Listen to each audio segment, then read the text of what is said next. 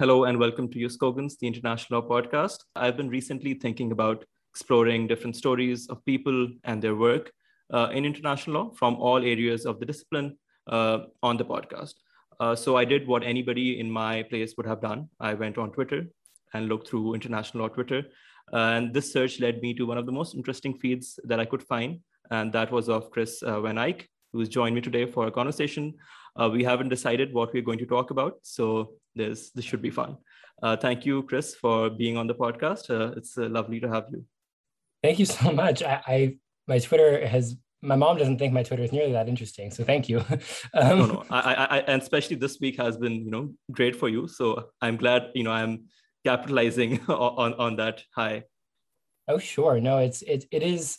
I was telling my boyfriend, it is the age of the international law podcast, but Yuskogans was one of the first ones, I think, really to start. We started off in 2018, but unfortunately we weren't as consistent. So we only had 26 episodes so far. But yeah, in the last year or so, especially in COVID, there's been an international podcast every week or something. Yeah, it's crazy. And to be fair, like even the UN Audiovisual Library isn't that consistent. So I think you guys are fine. Chris, so tell me a bit about yourself, your background, how come you're doing what you're doing? I know you're at Cambridge, if I'm not wrong. Yeah, so I'm half Dutch, half American. I grew up in sort of California first half of my life and then the Netherlands. And I studied at Leiden University College in The Hague, which has an interdisciplinary international project there called Global Justice. And I did basically what's an international law bachelor's in undergrad, and found myself unable to practice law or really call myself an international lawyer, even though I had learned, I think, the most international law there that I ever had or may ever will, just the diversity of subjects. Then I did a master's in public international law at Leiden, and delayed a year to finish my thesis and to do some internships. I interned at the International Commission on Missing Persons with their Civil Society Initiatives project. And then I interned at the Asser Institute for a year doing sort of research on memory laws and the legal governance of history, and then also anti-discrimination law, as well as some general things. And then while I was at Asser, I thought, okay, well, I still can't call myself a lawyer, so let's go get that actual qualifying law degree. And now I'm in Cambridge, finishing a sort of 2-year affiliate bachelor's degree in law.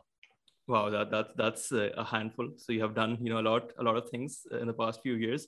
And we just realized before we started recording this that we were at Leiden around the same time when I was there in 2018 doing my LLM as well. I guess you were in the same program, but you started before me. Yeah, a year before I would have. Which I mean, I if anyone's listening to this who's considering doing an LLM and in a program at the moment, the one thing I wish I'd done is take a year out and just sort of like explore the working world or the world of international law and give myself a break. So maybe it would have been better had I studied with you. How was Leiden? How was the experience? Leiden was, it's a lot of different things, isn't it? I was first at the Faculty of Governance and Global Affairs, and I found it really just fast moving and innovative and sort of willing to make room for me as a non-legal specialist and to accept interdisciplinary views very well. And Leiden, I think it was in the process of changing in that way, but going into a law school for me meant a lot of learning on the side about what a disciplinary law program was, that sort of thing. And in that sense, I sort of found myself missing The Hague a bit. But I mean, the LLM has some teachers that just you can never come close to in terms of like how much they know and how much they can teach you. So can't beat that. That makes sense. How come you decided to do international law and pursue this? Yeah, so LUC had a couple different majors that we could choose from, and I quickly kind of fell into international law. I'd done like MUN in high school kind of thing. Everybody did those. Yeah, we're all, and I was very much into that sort of idea and very much frustrated with how sort of surreal that it got so quickly. And I thought, okay, well, let's learn the actual rules. And one of the first things that drew me to it actually was that indeterminacy of like, there's always at least 2 right answers, which makes it a bit more interesting to argue, right? And as I sort of got more into different fields, and LUC, I was able to do like international criminal law and human rights and all sorts of law of the sea. I even did some courses at the Leiden Law School in English and like comparative sexual orientation law and non-discrimination law, really cool things. I found myself very confused about what I would write my capstone on. And I thought to myself, everyone in bachelor's makes their capstone, there would be all end all, like, this is my future I'm writing, and that makes it impossible. So let me park somewhere cool that I don't want to go into later. How about space law? Which has turned out differently than I thought. How did space law come about? That's not the most common areas that, a person already international law, I would consider it to be a niche field in law, Yeah. and then go into space law. So how did that come about? So I'd done something in my international environmental law course. I'd done like my weekly presentation was on space law. And so I had like a small, like kind of cameo of it so far. And I was pretty much just looking through Leiden faculty because we were able to ask kind of Leiden faculty to supervise us. And I knew that supervisors within LUC were very competitive. So many people, so few people, supervisors. And so I kind of marched into Tanya Masons-Vaughan's office in Leiden, who is sort of the space lawyer, both in Leiden and in the general world. And I pretty much marched in ready to make a case for why I was competent enough to do this with her. And she was immediately on board, the most welcoming. And living in The Hague or in the area, maybe you have similar feelings, but it can be a little bit competitive sometimes in some fields. Yeah, that's an understatement. It's very competitive. So like the welcoming aspect of it, like I just kept coming back. So this was in your bachelor's?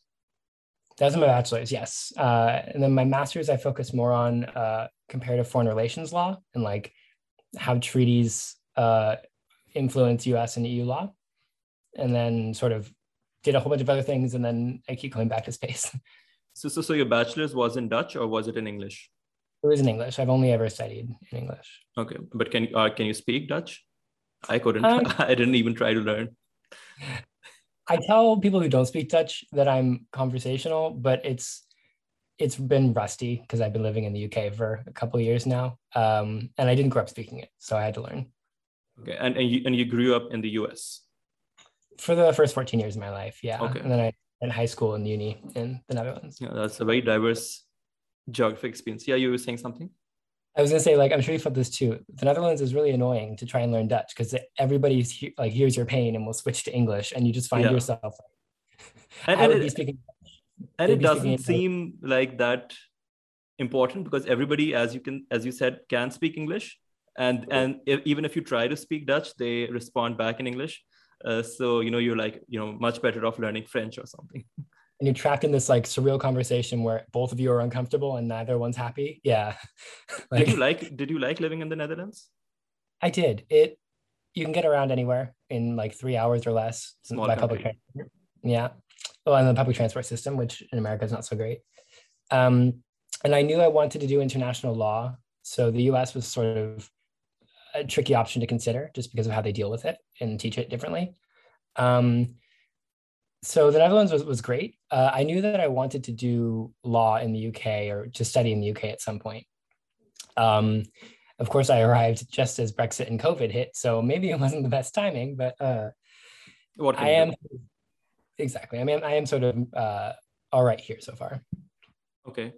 So I've been, I've been doing a little bit of homework on what you have been doing, at least from your online profile.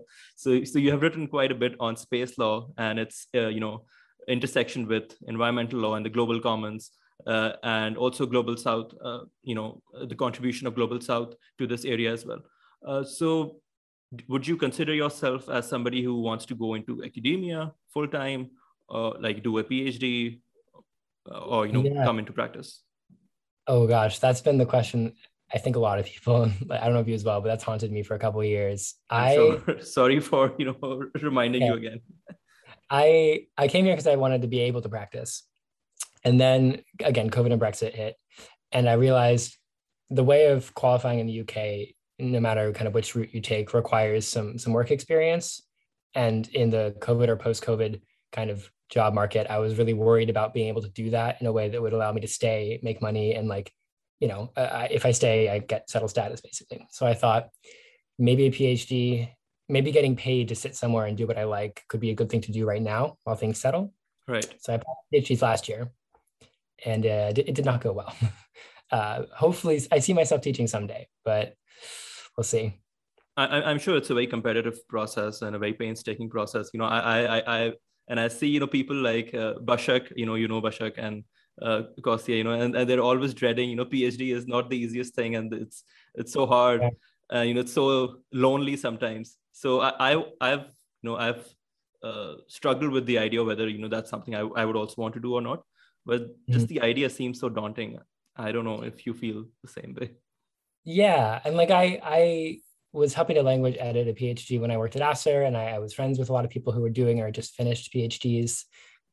And I had a decent window into like sort of that part of the process.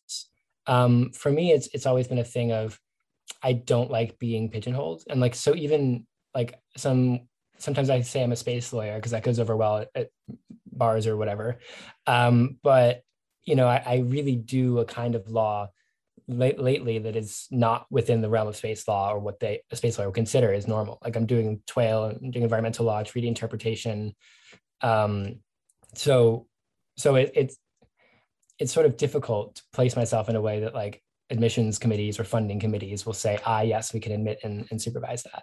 So you feel that, they would want somebody who has a very specific focus, which is not overlapping with a lot of fields. Is that what they're looking for? Well, for instance, like, and I wrote a sort of angry blog post about this on Volcrex blog, but I'll read that. Please send it to me. It's fine. Yeah, I will. Basically, like if I apply to a generalist program, and this is all my intuition, right? I have no inside information on this, but it feels very much like they see space and get a bit like, oh, well, that's, niche and specific. You should go study at one of these few places if it's space law. But if I would apply there, they would say, well, actually what you're doing is a lot more environmental law and a lot more like TWAIL and space are not natural friends.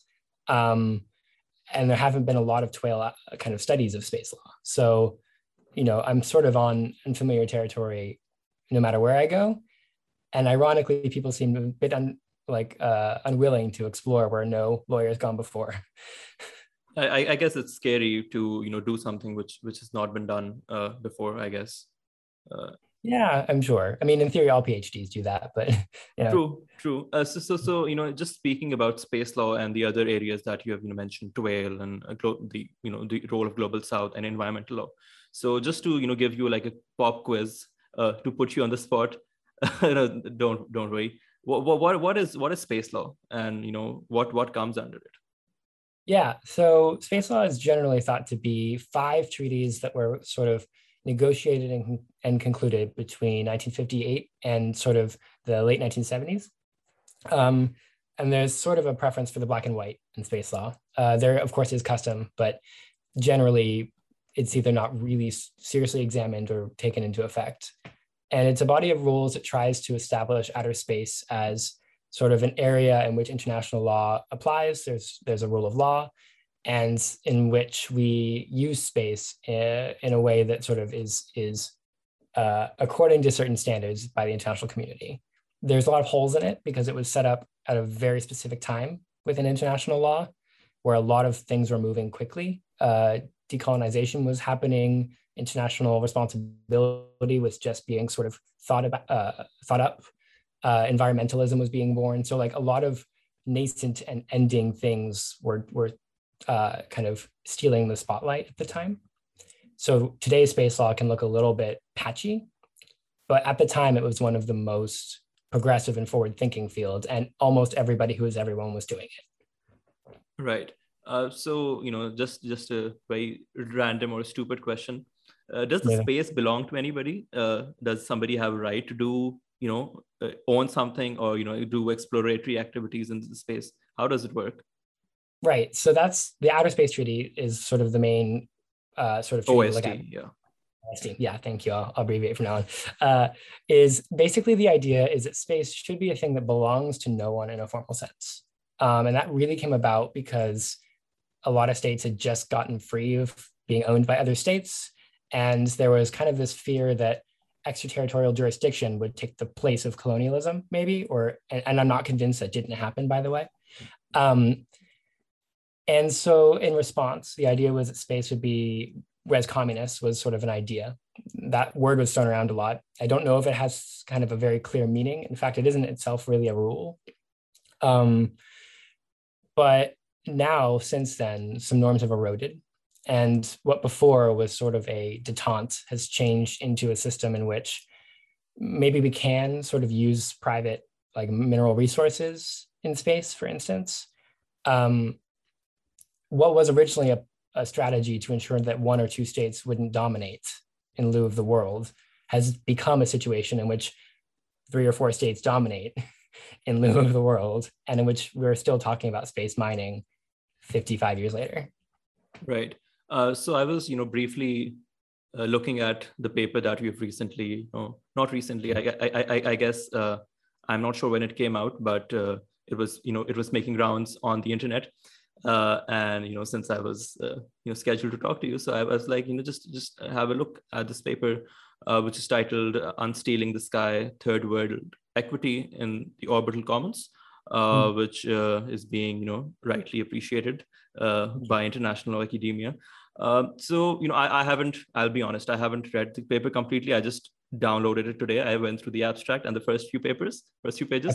Days ago, please do not feel ashamed. Yeah. No, I actually found it interesting, so I will read it in its entirety.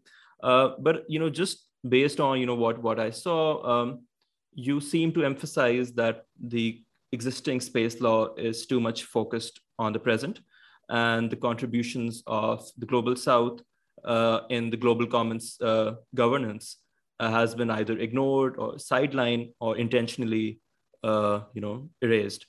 So what do you mean by that? Okay, so a couple different things. Procedurally, so between the first satellite and the first space treaty, the world population of states increased by half. We got like 42 or 43 new states. Oh, majority shifted. The global South became demographically a huge actor, and sort of we don't look at that a lot. Space is often framed as a Cold War East-West kind of picture, right?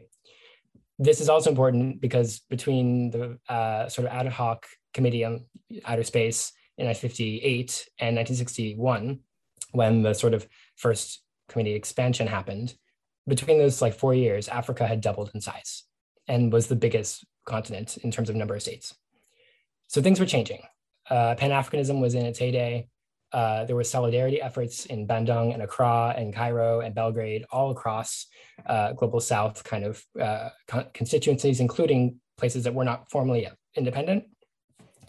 And space itself became a metaphor for a new age, a new era of independence for, like, for instance, Kenya. That's a quote from the parliament in 1961. So the time was a sort of very changing and important part of space law that we don't look at a lot. And these states all had a very strong view that this new area shouldn't be something that replicated past wrongs. And this to them seemed like an opportunity to do things differently. What is the international community and what should it be was sort of a main question for a lot of global South states, but they weren't invited. Africa only had one state in the Committee on the Peaceful Uses of Outer Space for the first third of the Outer Space Treaties negotiation. And the second 2/3, only one was functionally sort of vocal. Right. Which is a major shame, right? And also impacts the law as we see it. So the law, as it were, was mainly written by 2 states. That history is important because the way that something we call a global commons is governed should in theory be global and common. And the way that we historicize and remember the kind of history of international law changes what we consider kind of the current law or lex sort of render lata today. Right. So is the idea of global commons in terms of its relationship with space, how is that captured in the Outer Space Treaty as it stands today? Yeah. So res communis doesn't appear anywhere in, I think, almost any treaty I've found, space or otherwise. Maybe I'm wrong, but I've done some looking. But it is sort of a container for rules that come from a different kind of set of articles across the Outer Space Treaty. So first, Article 1, I think, is the most important, which says that space should be used in the interests of all countries, irrespective of their state of development. And that subclause was the only part I can trace down to have been, it was written by Brazil as opposed to the US or Russia. It also says, Article 1, that space should be used, it should be free for all countries. And there's a difference, and the North read freedom to mean sort of a Gramscian sort of, we can do whatever, as long as it doesn't hurt someone else's direct rights. And the South saw this as, when we have the chance to get to space, we should have the same opportunities and have the same sort of freedom of ability that you have now. So that's sort of the crux of the commons. And then there's some other bits too: non-appropriation, peaceful use, some basic environmental preservation. Right, and there's the idea of equitable distribution as well. Yeah, so that was more so this is the interesting thing. It's the common heritage of mankind sort of is credited to having been born from a speech by the Maltese ambassador Pardo months after the OST was concluded. And so in our kind of ideas, we separate those two chapters.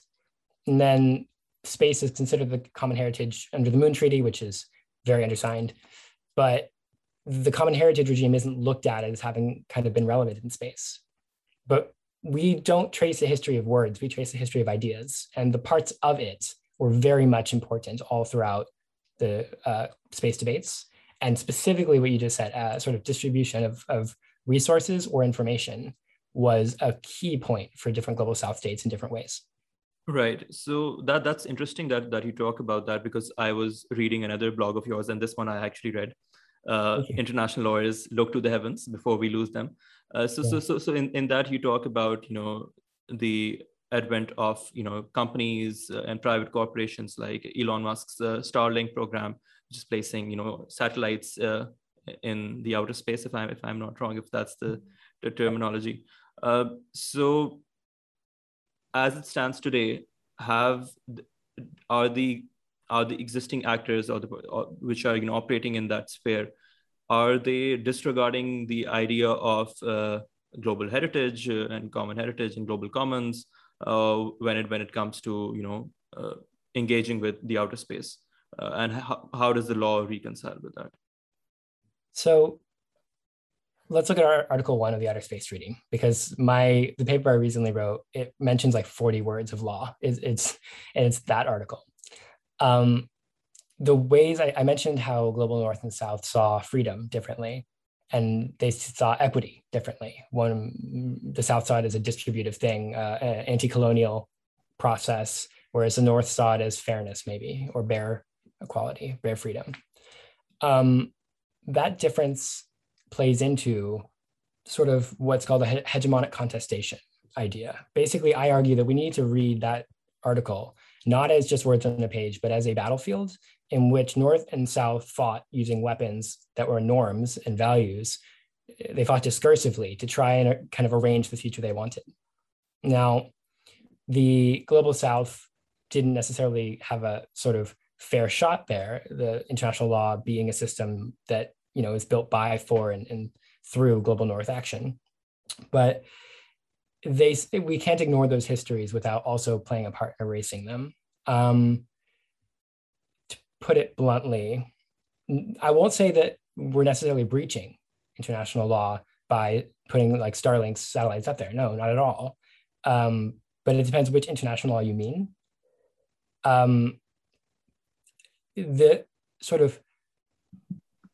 There is a freedom to use space. There's also, from my point of view, a significant kind of importance to asking what other norms apply up there. Is it just a freedom? Is it just a place where only 5 treaties apply and nothing else?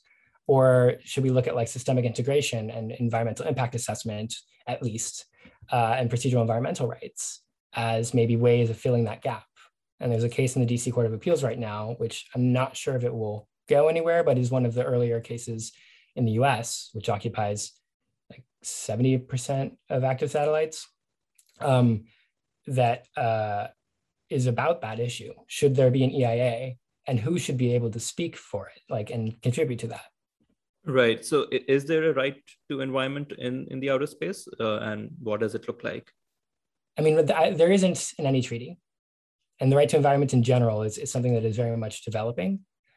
Interestingly, that's another example where the canon in your mind of your international legal narrative changes how you view the right.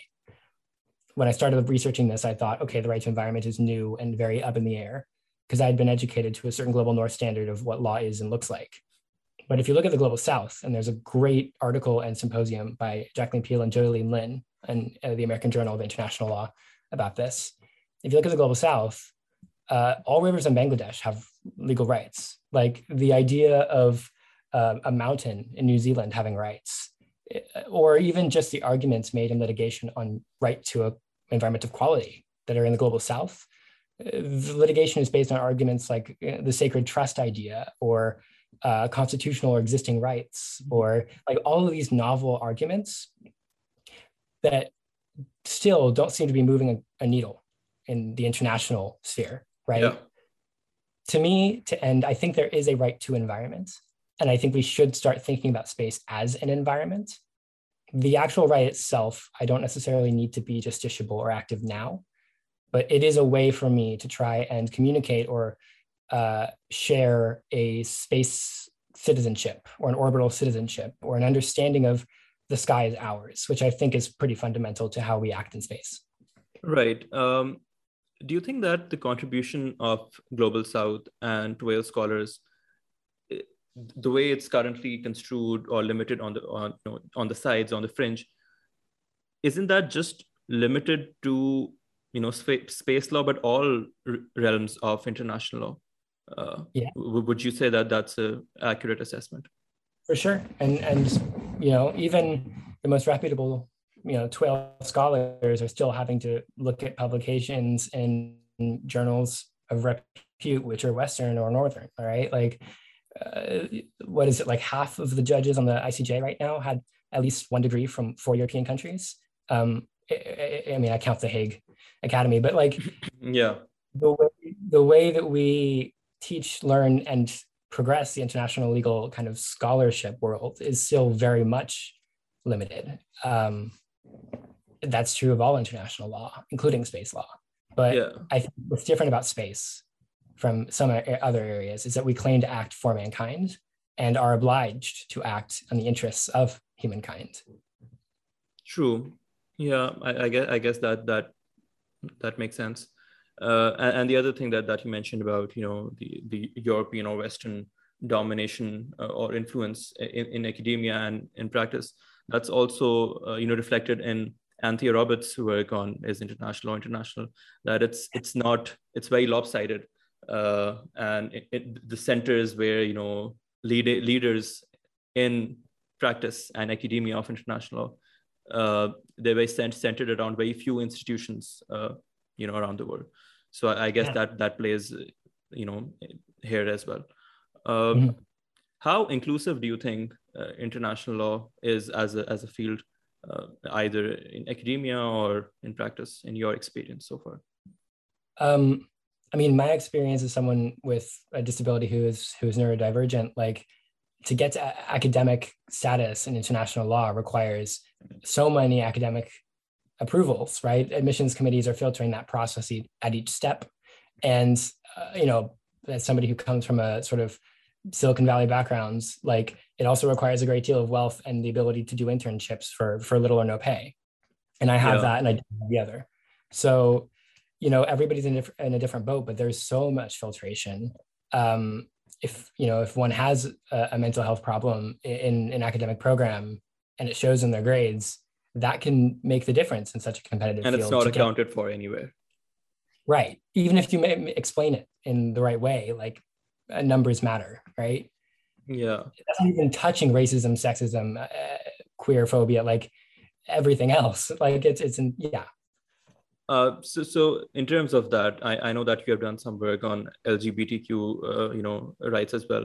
So have you observed a queer phobia and, some sort of resistance in terms of, entering the profession, in your personal experience?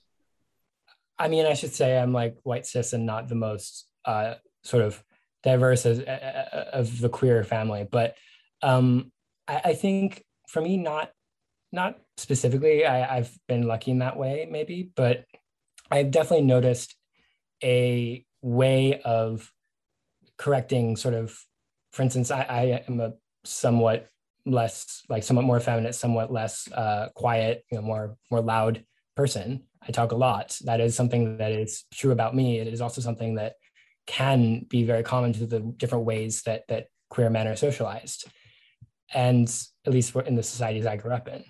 And sometimes that can be a factor for exclusion or a factor for kind of judgment. And I'm not saying it's directly homophobia, no, but the ways that we kind of file acting gay or being queer overlap. And I guess it could also be very subtle in terms of how it works. It might not be that explicit, but there could be hierarchies. I don't know. I'm just trying to understand.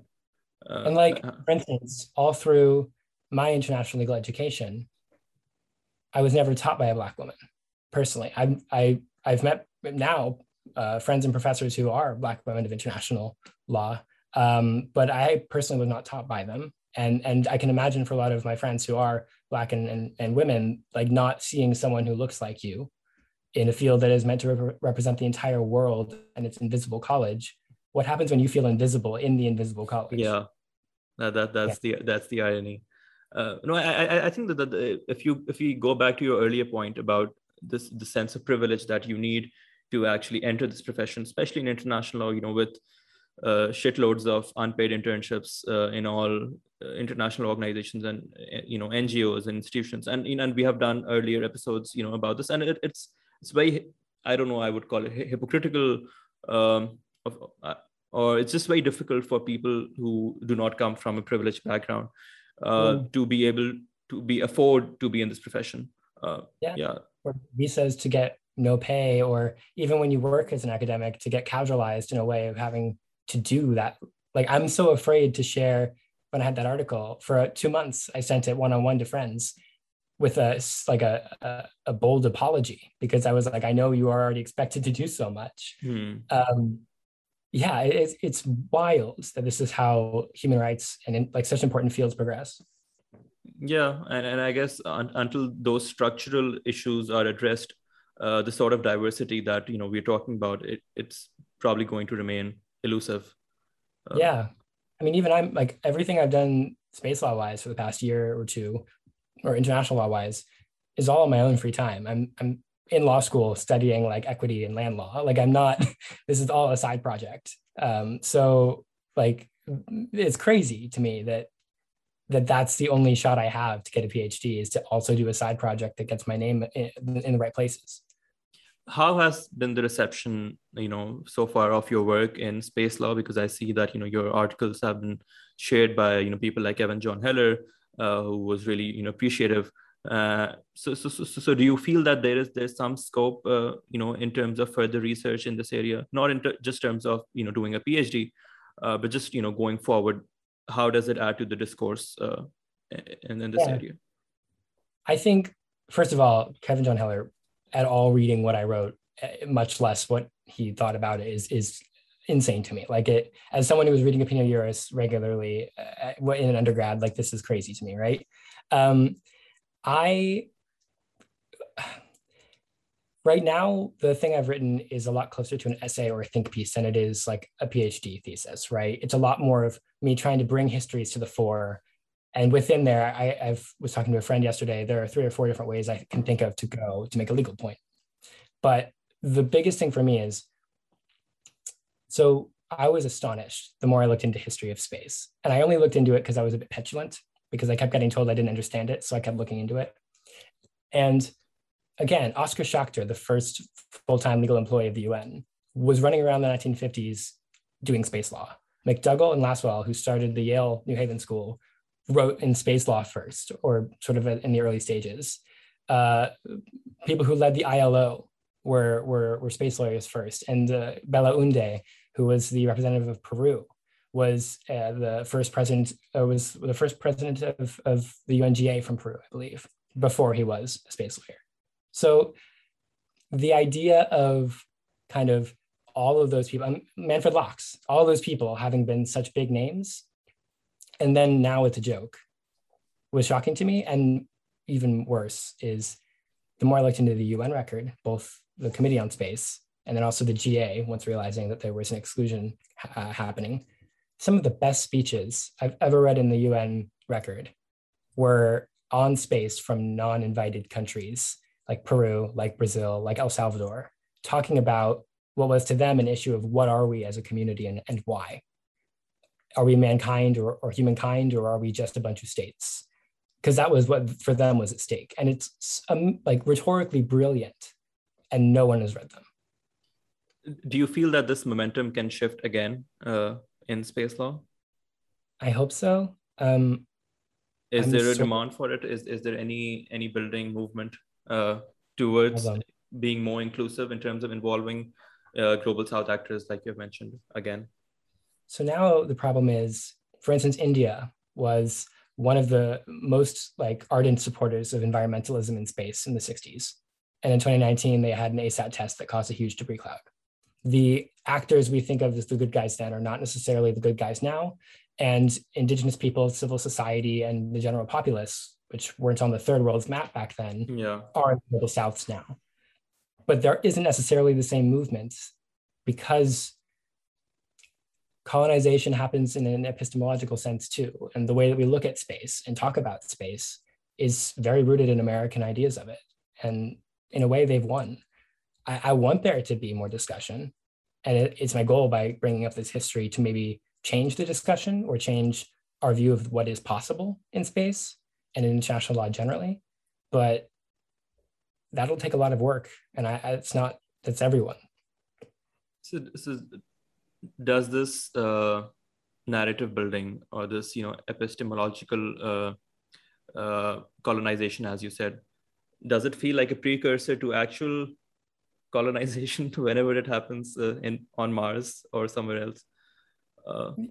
Just the way we talk about Martian expansion is so colonial, right? Like there's, for instance, so I wrote this blog post about Elon Musk during the American elections that never ended, the like 3-week-long elections last November. And SpaceX had claimed that it was writing a constitution for Mars. Now, in the law of territorial acquisition, legislative or executive-like acts are seen as kind of steps like state acts, right? Like the idea that an effectivité could be launched by SpaceX as an extension of the US government was not completely foreign to me. Companies have done that in the past. I'm half Dutch. We definitely did that. And the idea that you are like able to just go to a new place and start making a constitution as a way of escaping obligations elsewhere is a worrisome thing. Like, do we want orbit to become a factory floor where there's no labor rights? It's convenient, isn't it?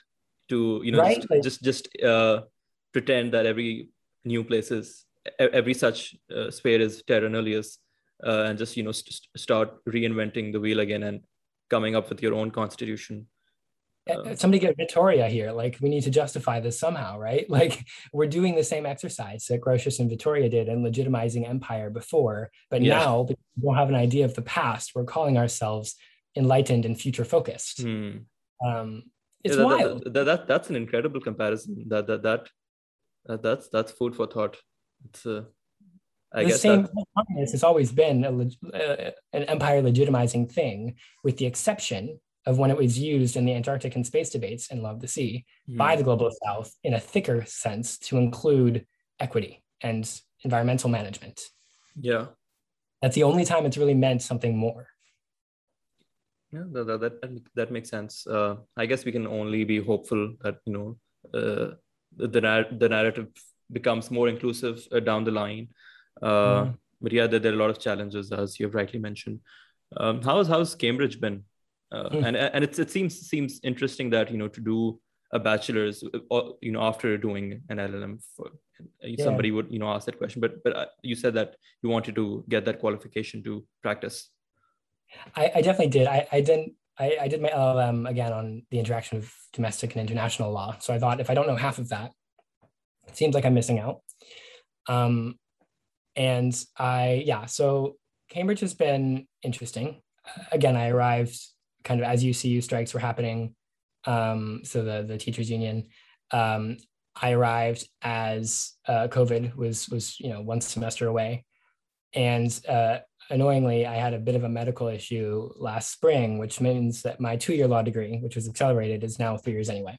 I wait for exams to happen. That must be frustrating, I'm sure. I have a few months off. Hopefully I can get paid at some point, but yeah. So Cambridge has been odd. I miss international law a little bit because my day-to-day for a while has been domestic law in the UK. But I've definitely also learned a lot, and that's important. But you have a great side hustle of space law, so I'm guessing you're not missing it that much. No, and you know what's funny? A lot of the kind of Cambridge go-getters in law school, like the 19-year-olds who were like willing to cut your throat to get ahead. I'm not going to say that that's a bit of a hyperbole, but when you tell them that you want to do academic space law, you can see like I'm not competition anymore. And so that way I have a lot of friends. Yeah. That's a win-win situation, I guess. Yeah. Yeah. Oh well. And so you how long are you into the program now? So I'm just waiting. I was going to take my final exams and turn my thesis in sort of May, June, just passed. And because of a medical thing, I have to wait till they're happening next year. But otherwise, I'm all finished. Okay, congratulations, and I hope it ends smoothly, as smoothly as possible in these challenging times. Yeah, I guess we sorry. Then I'm applying for PhDs, I guess. Yeah. Good luck with that, and I'm sure that you'll end up somewhere great. It's going to be a challenging process. I'm sure it seems very challenging from the from the outside. But I guess there's a lot of room for more discourse, especially in areas like space law, which are not being explored as much now as they should be, I guess. Yeah, and sort of, I'm very interested both in the theory and the doctrinal conundrums that just happen in space naturally because of what it is. And I think there's so much discussion kind of yet to be had just in general by treaty lawyers and by legal theorists and philosophers, just using space as a setting as opposed to a field. Right. So I think we'll just end soon. This has been a lot of fun. I hope for you as well. How do you think climate change fits into this whole discourse of outer space violations and space debris and cluttering? Do you think that would be a priority for states right now, given that they have bigger concerns in terms of political terms? Yeah, I should say one historical point, and then I promise I'll answer the question. Lisa Ruth Rand is someone who writes about this, but the idea of environmentalism was being born as space was sort of becoming a zone of operation. And India, again, was like, there's an article from the Times of India in 1964, I believe, talking about the atmospheric and ozone dangers of spaceflight, right? And really linking those issues. A lot of former colonies had been sites of environmental destruction for colonial gain.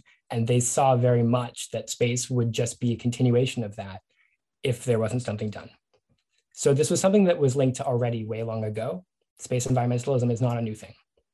Now, climate change is impacting space debris as well. The ways that orbital debris interacts with like the atmosphere and experiences drag. For me, I tie that word to RuPaul. I'm not a physicist, but from what I understand, drag is difference when the atmosphere is undergoing a massive influx of carbon. There's New York Times article I can send. I guess India's carbon emissions weren't as high in 1969, so probably they could be afford to be more, forward and advocate the cause back then compared to now. And I would also point out there's a lot to be gained. This isn't necessarily a mutually exclusive thing. The jurisprudence again that we're developing for climate change, in domestic courts not just Urgenda, but in the global South as well. India has a massive jurisprudence as well. Brazil, it's insane, and they're also cross-citing each other, which is really cool. And that's a hop, skip, and a jump away from helping to deal with the space debris issue too. Right. Cool. Yeah. That makes sense. Right. So look up. I will. So I'm out of questions. And if there's something that you like to add, before we part. My background is generalist. I'm very much interested in sort of so many different areas. Enforced disappearance is an area I've worked on, compared to sexual orientation law. Please feel free to message on Twitter if you ever feel like chatting.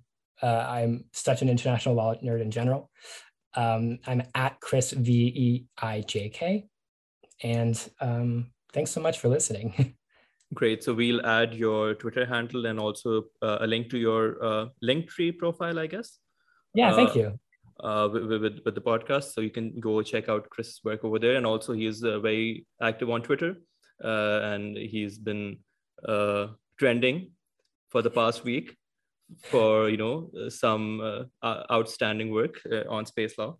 So go check that out. I'll attach links to those articles as well, which we discussed in the podcast. And yeah, I hope you enjoyed this episode, and I'll see you in the next one. Thank you. Awesome. Bye, everyone.